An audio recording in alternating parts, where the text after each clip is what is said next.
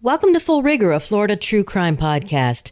I'm Karen Curtis, coming to you live from my living room with an audience of 2 cats, a bunch of orchids, and safely socially distancing from my neighbors because of the coronavirus. But if you've been listening to any of my past podcasts, you know that I'm especially concerned about people who have been wrongly imprisoned, especially those on death row. And there was a Broward man serving a life sentence. He was put in jail in 2003 for an armed robbery and aggravated assault in Dania Beach, which is basically, Dania Beach is about in the center of Broward County along the coastline, just south of Fort Lauderdale. His name is Leonard Cure. He's 50 years old, and he was found guilty of robbery with a firearm and aggravated assault by a Broward jury. It took him actually 2 times because the first jury came back hung. So because he was classified as an habitual felony offender, he was sentenced to life in state prison. This was on November 3rd, 2004. You know, Barry Scheck, he actually established the Innocence Project that looks at claims of prisoners who say they are innocent, and many of those, several hundred, have been overturned due to DNA results and false evidence. But in this case, the Broward State Attorney's Office is recommending that Cure should be released immediately while prosecutors complete a more extensive reexamination of his case. Now, there was a court hearing. They had it on Zoom, and it was scheduled earlier this month with the Broward Circuit Judge John Murphy. And according to the state's attorney's office, the prosecution and defense jointly recommended that Cure be released on time served. Now, this is the same prosecutor that put him behind bars is now recommending that he be released. So the recommendation stems from the state attorney's office conviction review unit, which I think is pretty cool. It's not quite the Innocence Project, but at least they're looking at cases that are questionable. And it was launched last year in 2019 to formalize the Broward State Attorney's Office long-term practice of reviewing and investigating claims of innocence. Now, I know probably everybody who's put behind bars says, I didn't do it, but some of them are valid. And this is what the prosecutor said. After considering the facts and circumstances of this case, it is our conclusion that it's in the best interest of justice to release Mr. Cure as soon as possible. So the Assistant State Attorney Ariel Demby-Berger, who leads that unit, the review unit, said in a statement, this will allow him to be released while we can thoroughly review his case. Well, basically, so they can look over how they screwed up. So they said, according to the Broward State Attorney Mike Satz, he said, this is the right thing to do. Well, you have to understand the enormity of the decision to allow Cure out of prison for time served, because when you are convicted by a jury, it's very difficult for a judge to overturn that conviction, even if there's glaring proof that you didn't do it. The crime involved Cure being convicted of stealing $1,700 in cash from 2 employees at a Walgreens store in Dania Beach on November 10th, 2003. And Berger wrote a memo that reads in part, the issues we find most troublesome in this case are those surrounding how Cure became a suspect in the first place. He writes on, seemingly a man who had no connection to a Walgreens robbery became the main suspect after someone reviewed photos of well-dressed, neat-appearing African-American males. That was it. There was no physical evidence, no witnesses who knew Cure. The whole thing was based on a bad identification, which makes everything that came after it null and void. The Broward's new conviction review unit reviewed the case, found many unanswered questions, including how Cure was even identified as a suspect. The original prosecutor also saw the weaknesses in the case. One of the 2 victims had a difficult time identifying Cure in a lineup, and after his first jury came back hung, he offered a below-guideline sentence of 7 years, so Cure has now served significantly more time than that, over 16 years. And after the hung jury, he continued to maintain his innocence, and a second jury convicted him, and he was then sentenced by the judge, Fred Berman, to life in prison. So let's just take a pause here and think about what we're talking about. I've said before in previous podcasts that someone can come knocking on your door, any law enforcement, and place you under arrest for murder because someone said you did it. I mean, this is the same thing that happened to this guy, but it wasn't a murder. It was an armed robbery. If you're identified, there are people in jail because an eyewitness put them there, and that eyewitness testimony is characteristically faulty. And science does tell us not to rely on it. I know my mom back in the 70s was held up at gunpoint in the parking lot of Hudson's. It was a store, box store back then. And she was able to identify the woman involved. The woman had a big, huge afro wig on, and my mom was able to identify her from a lineup and a mugshot with just pulled back hair, straight pulled back hair. And again, she was African American. And one of the arguments is that when people are of different races, it's difficult to identify the perpetrator via a lineup or a photo lineup. And in my mom's case, even 7 years later, when the woman was rearrested, my mom was able to identify her again. But in fact, each time we remember something, we're actually only remembering the last time we thought about it, rather than the original event. It's kind of like the game of telephone. Our brain retells the story and the story changes a little bit, and that's what the new memory becomes. Now, there are many reasons for eyewitness error, faulty perceptions. Before a person even forms a memory, you have to see, hear, smell, taste, or feel it. And this sometimes is problematic because the way people perceive things depends on their past experience, biases, and expectations. It's all through a lens and a filter, and therefore things become a little distorted. And it's a lot more difficult for you to form an accurate memory of a fast-moving event. Stress can inhibit your ability to form reliable memories. And Lord knows, during a crime, you are stressed out. Post-event misinformation, their studies show that people's memories can be shaped by information that they learn later.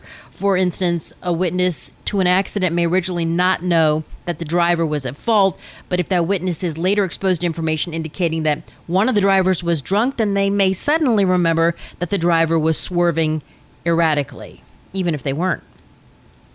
Now, shockingly, the Innocence Project has reported that 73%, 3/4 of the 239 convictions overturned through DNA testing were based on eyewitness testimony. And 1/3 of those overturned cases rested on the testimony of 2 or more mistaken eyewitnesses. So how could so many eyewitnesses be wrong? And that's really scary, right? Some of these people are on death row. Well, eyewitness identification typically involves selecting the alleged perpetrator from a police lineup, but it can also be based on police sketches and other methods. And these sketches are sketchy at best as well. So soon after selecting a suspect, eyewitnesses are asked to make a formal statement confirming the ID, and they try to recall any other details about the events surrounding the crime. And most jurors put a lot of weight on eyewitness testimony in deciding guilt. But if you're on a jury and there's eyewitness testimony, you should be skeptical. There could be bias in the eyewitness's testimony. Human memory doesn't work like a video recorder, as we said. It keeps remembering what it remembered last. Psychologists have found that memories are reconstructed rather than played back in total recall. It's like putting a puzzle together and then retrieving the video recording from the puzzle. So even questioning by a lawyer can alter the witness's testimony because fragments of memory may unknowingly be combined with information that is provided by the questioner, leading to an inaccurate recall. So some people partially or fully remember a false event that was told to them. Isn't it true that you saw the defendant with the knife over your mother? So there's a number of factors that can reduce the accuracy of an eyewitness and their identification. A lot of stress at the crime scene during the identification process, whether or not there was a weapon, because that can intensify stress and distract witnesses. All you can see is the gun. And some people are like, oh, it was blue and shiny. And then another person will say it was black and snub nose. I mean, everyone's going to give a differing opinion of what they saw. In fact, in the Case for Christ, it's a book that was written years ago, but it was an author who wanted to prove that Christ's existence and resurrection actually happened. There were 400 to 500 witnesses to having seen Christ after he was crucified, and all of their identifications and statements were different, which led to their credibility because every witness is going to have a different story. When you go to someone at a scene in New York and say, what did the perpetrator look like? They'll say 6 feet tall, blue hoodie, white, and the next guy is going to go, no, he was short, and he was fat, and he had on a sweatshirt with no hood. So it all varies. So, and if there's a use of a disguise by the perpetrator, such as a mask or a wig, that makes it more difficult. And racial disparity between the witness and the suspect. Many white people have problems identifying black people and vice versa. So brief viewing times at a lineup or during other identification procedures, lack of distinctive characteristics of the suspect, such as a tattoo or extreme height. He was really tall. He was in the NBA, or he's really short. You know, that helps. Or a tattoo that, oh yeah, he had a snake tattooed on his hand. That really kind of narrows down the prospect pool.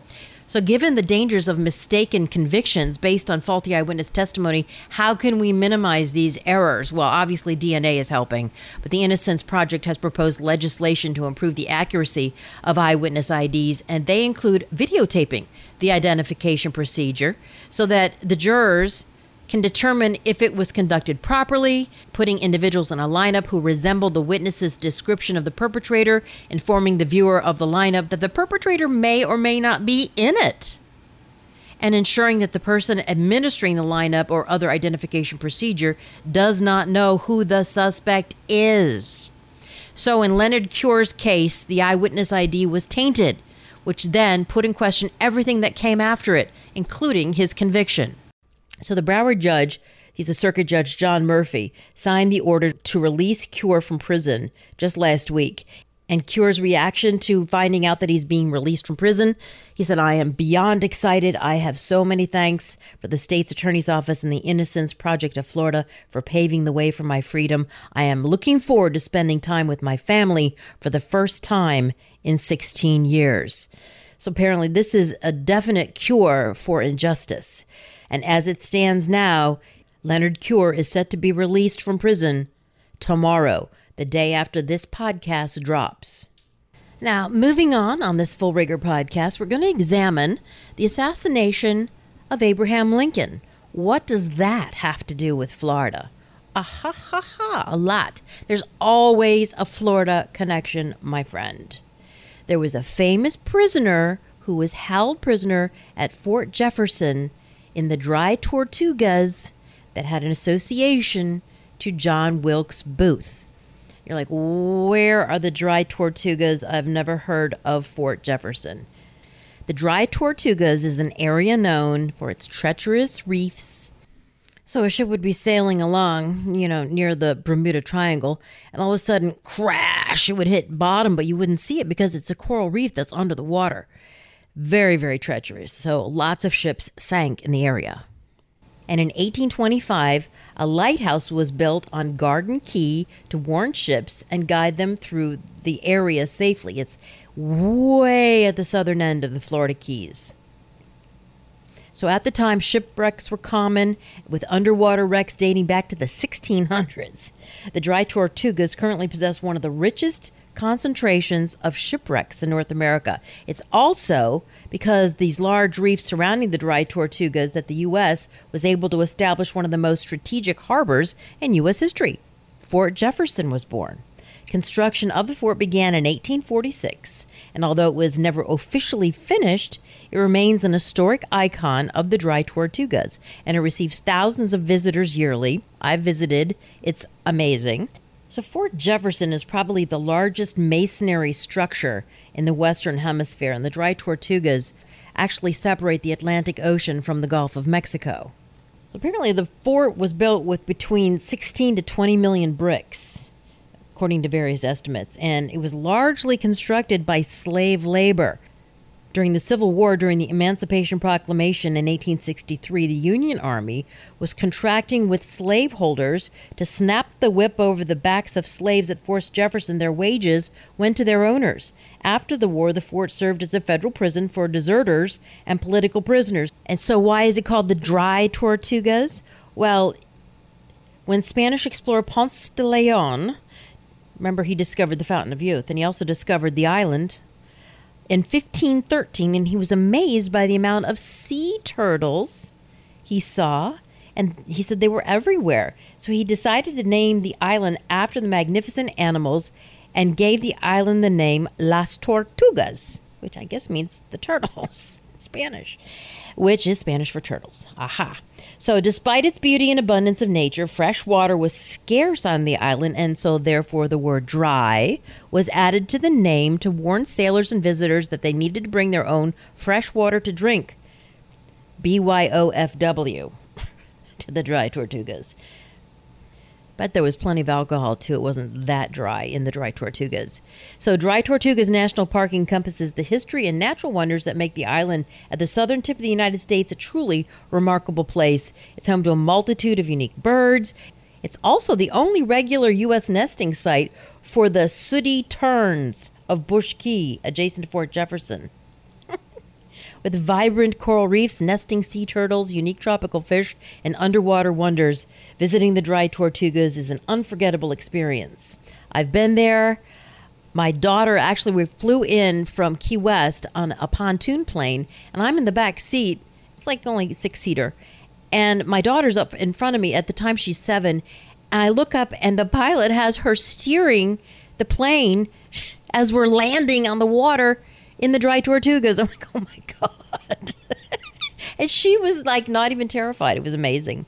And we went snorkeling in the beautiful reefs, saw all the fish. It's really, really lovely. But I digress, because Fort Jefferson housed a very, very, very famous inmate. And you might recall he was the doctor that treated John Wilkes Booth after he broke his leg jumping from the theater balcony after he shot Abraham Lincoln in the head. And of course, that was Dr. Samuel Alexander Mudd with 2 D's. So Dr. Mudd was born December 20th, 1833 in Charles County, Maryland. He was the 4th of 10 children of Henry Lowe Mudd. So 10 kids. Wow. And he himself had 9 kids. I just wanted to take a little sidebar here and tell you, I have a Bible from my father's mother, my grandmother, Vivian Curtis. Her maiden name was Vivian Kent, who lived in Leroy, Michigan. And in the middle of the Bible, she writes down all the miscarriages she had. She had like 9 miscarriages. It's a wonder my dad was even born. It's just shocking how many kids people had back at the turn of the century, from the 1800s to the 1900s. They were very prolific, but in my grandmother's case, many of them were stillborn or died after birth. It was really shocking for me to see that in the Bible. But Dr. Mudd, again, was the 4th of 10 children, and his mother's name was Sarah. And Sam Mudd was raised on the family plantation. Sam, short for Samuel. Oak Hill, approximately 30 miles from downtown Washington, D.C. He received his early education in Frederick, Maryland, where at the age of 14, he attended St. John's College for 2 years. So not only were they prolific, they started young. Then in September of 1851, he entered Georgetown College. So that place is really old. Georgetown, if you've ever seen it, it's like built with rocks. That's in D.C. And 3 years later, he enrolled as a student at the Baltimore Medical College. It's now part of the University of Maryland, from which he graduated in 1856 as a doctor. And after graduation, Dr. Mudd returned home and began life as a practicing physician and a farmer. He had to do both. Apparently, back then, being a doctor wasn't a lucrative profession as it is today. He married his childhood sweetheart, Sarah Frances Dyer, and as I said, they became the parents of 9 children and grandparents of 33. So the hits just keep on coming in the Mudd family. So Dr. Mudd, most famously known for his tertiary involvement in the assassination of President Abraham Lincoln, he was shot by John Wilkes Booth in 1865. Mudd's first encounter with Booth, though, this wasn't when he came to ask him to fix his leg. It was a year before the assassination. They had a discussion regarding the sale of a horse. So on Sunday in November of 1864, John Wilkes Booth first met Dr. Mudd at St. Mary's Church in Bryantown, and they discussed a horse sale, and Booth was invited to spend the night at Mudd's home. And then on December 23rd, a month later, the two men met by accident on a street in Washington, D.C., where John Surratt and Louis Weichman happened by, and Booth invited all 3 men up to his hotel room for a drink. Now, depending on one's point of view, this discussion and events at this meeting were either totally innocent or quote-unquote suspicious. What were they talking about? Were they hatching a plan to shoot the president? On April 15th, 1865, John Wilkes Booth shot and killed President Abraham Lincoln. Booth broke his leg in his leap from the stage at Ford's Theater, needing a doctor's assistance. He and David Harold arrived at Dr. Mudd's at approximately 4 a.m. This was on April 15th, 1865. Mudd set, splinted, and bandaged the broken leg. Although he had met Booth on at least 2 prior occasions, Dr. Mudd said he did not recognize his patient. He said the two used the names Tyson and Henston. So Booth and Harold stayed at the Mudd residence, apparently out in the barn, until the next afternoon, roughly a 12-hour stay, and Mudd asked his handyman, John Best, to make a pair of rough crutches for Booth. Mudd was paid $25 for his services. Booth and Harold left in the direction of the swamp, and within days, Dr. Mudd was arrested by the United States government. He was charged with conspiracy and with harboring Booth and Harold during their escape. In court, witnesses described him as the most attentive of the accused, and he was dressed in a black suit with a white shirt. Testimony against him at the trial included the harsh treatment of some of his slaves. Apparently, he had slaves and he treated them badly. He shot one man who survived and flogged another young woman. Like the others, he was found guilty. His sentence, life imprisonment, down there in the Dry Tortugas. He missed the death penalty, Dr. Mudd did, by 1 vote. They almost killed him. So at Fort Jefferson in the Dry Tortugas, Dr. Mudd was imprisoned and allowed to stay in the Dry Tortugas, and he was also allowed to stay in mail contact with his wife. Mrs. Mudd also wrote letters to President Andrew Johnson seeking her husband's release. Now remember, Andrew Johnson became president after Lincoln was shot because he was the vice president at the time. Andrew Johnson was also the first president to be impeached, although he was not removed from office. Now, Dr. Mudd attempted an escape from Fort Jefferson, but it failed in September of 1865. And then in February of 1867, Mudd was assigned to the prison's carpentry shop. And in the summer of 1867, yellow fever broke out on the island. Wow. See how disease changes everything? Yellow fever was also a virus. It was characterized by high fever as well, just like coronavirus, and jaundice, therefore yellow. Your case can last for several days or weeks, and it's usually preventable with a vaccine. And it's transmitted through indirect contact. Just another thing to be terrified of. And after the fort's physician died on September 7th, Mudd took a leadership role in aiding the sick. Mudd himself came down with the disease, but he recovered. Now, because of his outstanding efforts, a petition to the government in support of Dr. Mudd was signed by all non-commissioned officers and soldiers on the island. In February 1869, a courier from the United States government knocked on the front door of the Mudd home in D.C.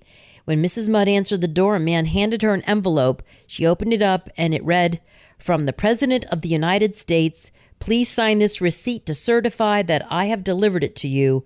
If you have a reply, I shall return it for you." Mrs. Mudd opened the envelope and found a letter written on White House stationery, the date February 8th, 1869. It read, "Dear Mrs. Mudd, as promised, I have drawn up a pardon for your husband, Dr. Samuel A. Mudd. Please come to my office at your earliest convenience. I wish to sign it in your presence and give it to you personally. Sincerely, Andrew Johnson, the President of the United States of America." And as I said, for the first time in history, the United States House of Representatives impeached a sitting president, Democrat Andrew Johnson. So he was a Democrat. He ran with Lincoln during the Civil War on the National Union ticket. Kind of odd. The vice president had assumed office after John Wilkes Booth assassinated Lincoln, and he was a Union man, but his roots were in the South. "This is a country for white men," he had reportedly declared. "As long as I am president, it shall be a government for white men." Wow, that kind of pissed off the radical Republicans, so they impeached him. So Dr. Mudd was released a few weeks later from Fort Jefferson on March 8th, and he arrived home on March 20th. Took him a while to get from the Dry Tortugas all the way up the Florida Keys, all the way up the peninsula of Florida, all the way through Georgia, the Carolinas, all the way back to D.C. Mudd couldn't take the train because it wasn't until 1896 that good old Henry Flagler, the American industrialist, finished the 500-mile railroad that ran all the way from Georgia through Jacksonville and then St. Augustine, which is the oldest city in the United States, all the way on down to Miami. It would have made it a heck of a lot easier for Dr. Mudd to get home. All aboard. But what's interesting about Vice President Johnson pardoning John Wilkes Booth, kind of like Cure gets released with time served and John Wilkes Booth gets pardoned.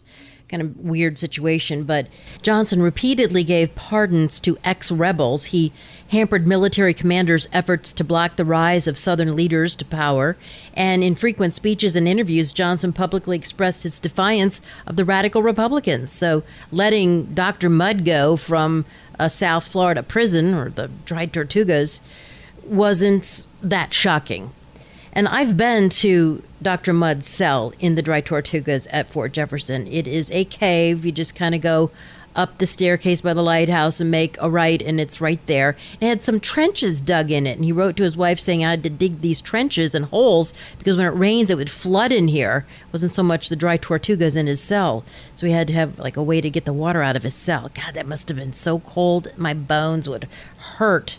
So Dr. Mudd totally left his impression on us because we still to this day say your name is Mudd when you do something wrong because, well, it's with one D, but one's name is Mudd means that one is unpopular or perhaps in disgrace or embroiled in scandal. Most people believe that the term one's name is Mudd comes from the assassination of the American president Abraham Lincoln by John Wilkes Booth and the doctor, Dr. Samuel Mudd, who repaired Booth's leg.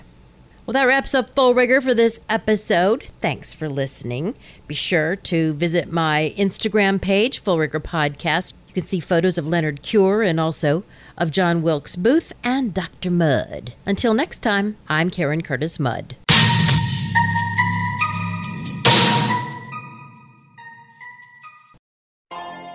Peloton, let's go!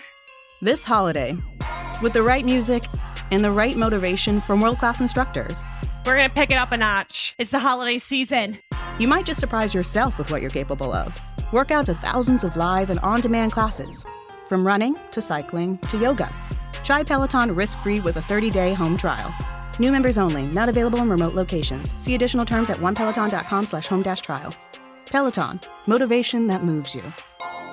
With Black Friday savings at the Home Depot, you can get top brand laundry sets with the latest tech to tackle any mess you might face this holiday, like automatic fabric and load size detection for spills of any size, from cookies and milk on your favorite holiday sweater to the toddler of the house discovering just how fun cranberry sauce can be.